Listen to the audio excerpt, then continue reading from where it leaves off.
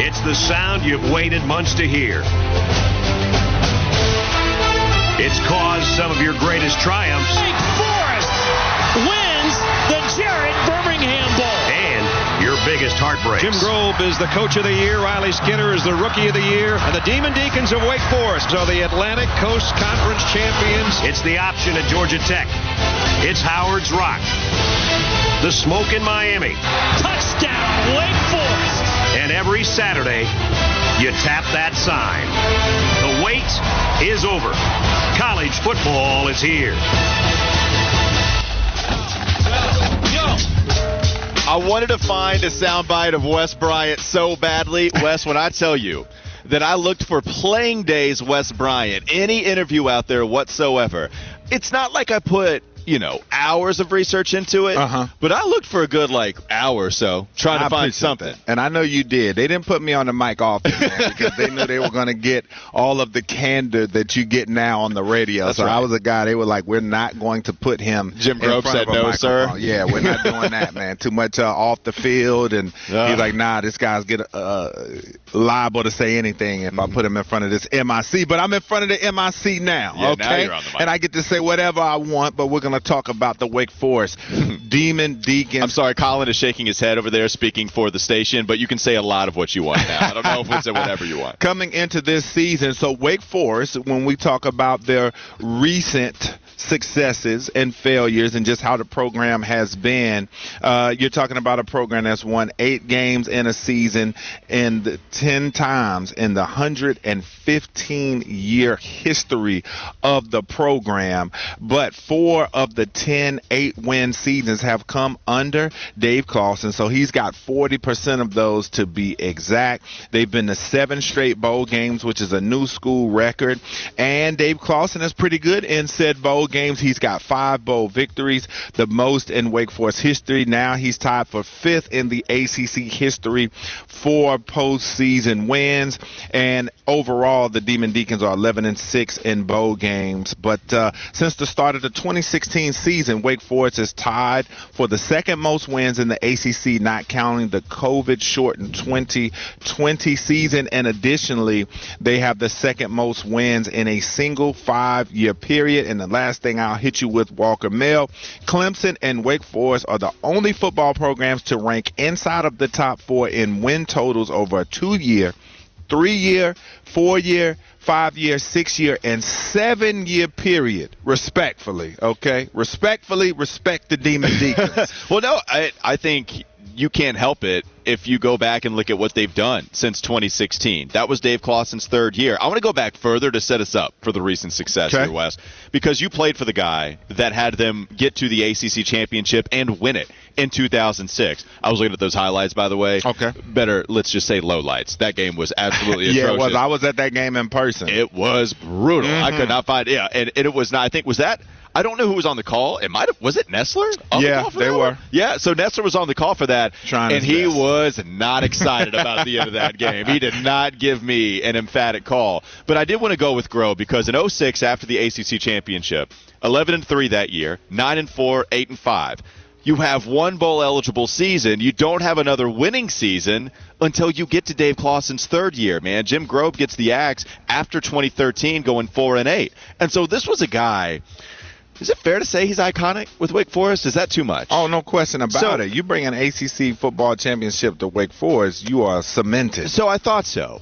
And they had to make the difficult decision after losing season after losing season after losing season to finally move on for Clawson. 3-9 his first 2 years. And then, you're totally right, Wes. I mean, Wake Forest has been one of the better football programs within the conference that you can absolutely set your watch to, that they are going to win at least 7 games. They are going to get to a bowl game. More likely than not, they are going to win said bowl game. They're 4-2 in the 6 bowl games that they've been to under Dave Clawson.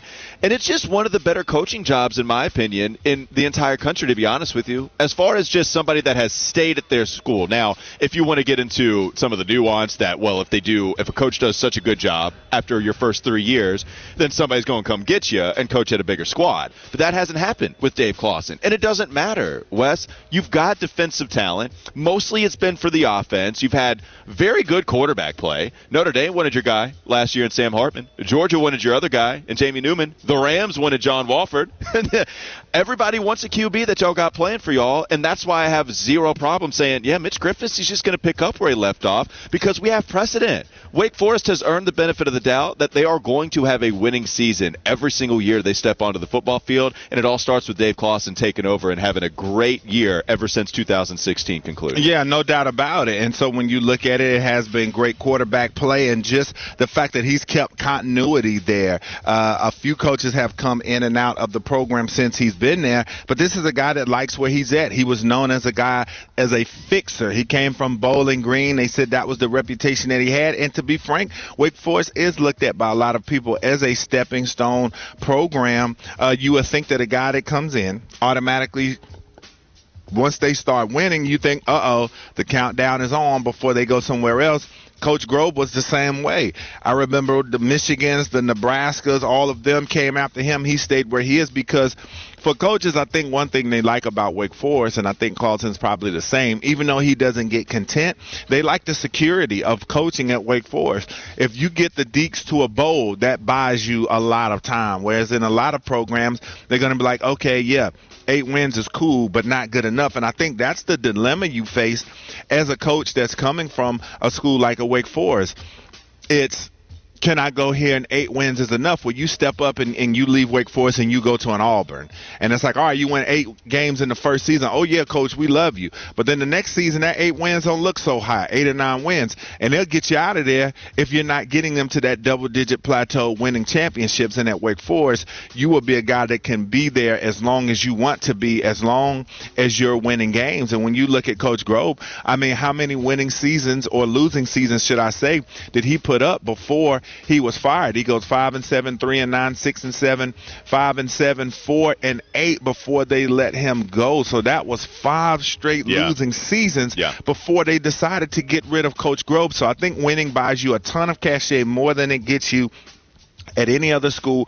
But Coach Clawson has come in and done a spectacular job. We saw the CBS Sports ACC coach ratings that had him second in the conference, and I just gave you the stat again to let you know why he could be hailed, not necessarily in the same breath as a Dabo Swinney, but a guy that you can throw right in there, number 2. And I'll say it again, Clemson and Wake Forest are the only football programs to rank inside of the top 4 in win totals over a 2-year, 3-year, 4-year, 5-year, 6-year, and 7-year period. So he's done a splendid job at Wake Forest. So we have all this love for Dave Clawson, and I think he's one of the guys that everybody wants to point to and say he's the most underrated. And it gets to a point where if everybody is saying you're the most underrated, you're just not anymore. I mean, I think people respect what Dave Clawson has done at Wake Forest now, right? I think he gets an appropriate amount of respect. Can I tell you who is more underrated?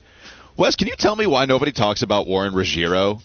We talk about so many different offensive coordinators within the ACC that come and go, and then even talk about some of those head coaches that came from a coordinator position. Manny Diaz comes to mind, but of course it doesn't work out at Miami. It's happened a couple of times. Man, this guy has been with Dave Clawson every step of the way. And if you look at the last 6 seasons, this offense has been as good as really any other conference or any other school that you can point to in the conference for at least a 6-5-year period. It doesn't matter what quarterback. I've already gone over that point time and time again. And yet when you talk about some of the finalists, some of the nominations that he's received, he got 1. He was a Broyles Award finalist in 2021, and that's about it.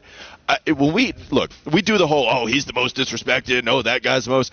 I think I'm looking at him, man. Like, I really do think it's Warren Ruggiero, because you can go to any other place. They're going to get a job somewhere else. The head coach, different coordinator, we're going to be singing their praises. But we really we stop at head coach and quarterback at Wake Forest. I don't know. Maybe I'm not paying attention. Maybe it's deep within the heart of Winston-Salem that they're talking more about Ruggiero. But I'm here to break that open, man. I'm here to say, no, we need to start talking about him a lot more now going into his 10th season as one of the best OCs in the country. Yeah, and you talk about it, too. They finished the 2022 season averaging 36 points a game, 6 consecutive seasons of averaging 30 or more points, longest active streak and 4th longest in ACC history. And this offense, too, the way they get it done, too, Walker, is very unorthodox. When you talk about that offense where they hang in there and put that ball in that running back's gut and hang on to that mesh until the very last second, and you don't know what they're going to do. And a lot of teams, they look at it as an easy offense to stop until you have to play against it, because it keeps the defense so you have to be so disciplined playing against a unit like this that does what they do. The linebackers, you got to sit there. You don't know if that back's going to come popping out of there with that football, or you don't know if the quarterback is going to take it out of his gut and find the guy down the field. They've built it phenomenally when you talk about the wide receivers that they've had on the outside that have made some of the big plays. You pick one, whether you talk about A.T. Perry, that could soon be terrorizing the Panthers. I mean, did I say that? Maybe. We'll see. At least he did in Wake Forest. Yeah, he's talking about Ja'Cory Roberson, and they've had a lot of guys that have been among the ACC leaders in receiving, but it's a very unorthodox unit. The only knock I have against it is that when you talk about when they play teams that have NFL caliber front fours, a la the Clemson Tigers. Now, this was the first season where we weren't sitting there saying, are we going to be able to score at all? Or are we going to get a cheap one late? They actually put points on Clemson this year, but when you talk about the only thing I would say about that offense is that when they do play against some of the teams that have the NFL caliber front fours and that can stop that run and eliminate that with four guys, the offense tends to bog down a little bit more.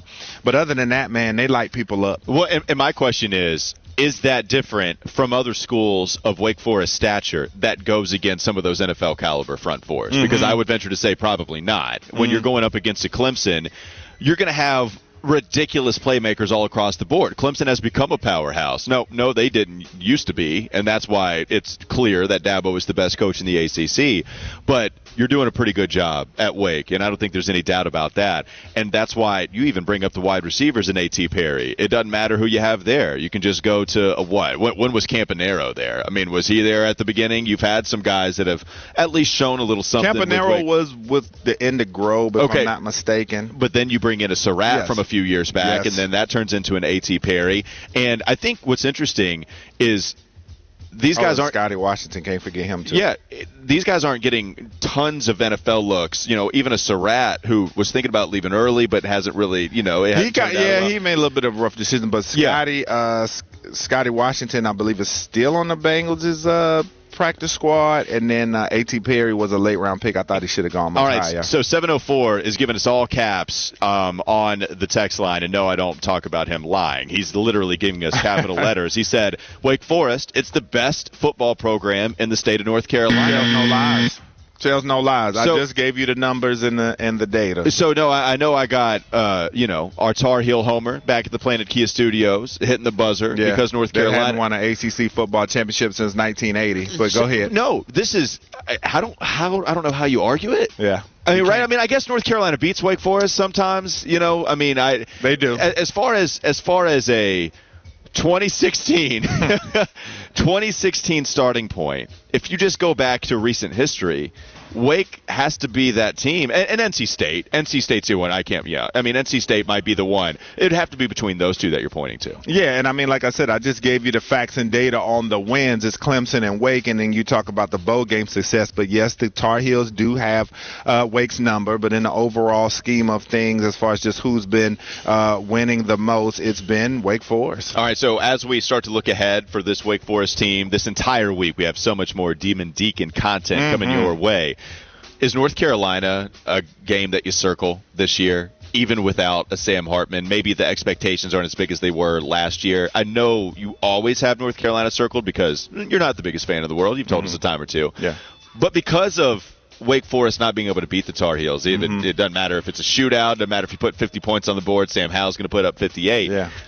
Is that one that, all right, Wake Forest fans are kind of tired of losing, we need to win this one? There's no question in football. There's no one that Wake Forest's fan base hates more than the North Carolina Tar Heels. They get up for it. I remember when we played them and beat them. Yep. that they put extra seats in for that game. It's just a big one. And for the fans out there, I might just take some time out of my day and make an old Wes Bryant highlight reel just to throw it up for Team Week. I just might do that. I would love it. Did you throw some Tar Heel edge rushers down to the ground? I had a pretty good game against North Carolina. They did. Carolina always has good players. Yeah, who would have been on that team? They didn't have any headliners. Yeah. I feel like when we played against them, but Carolina always has solid players. See, I gave them a compliment. Yeah, you did. Yeah, good for you. All right.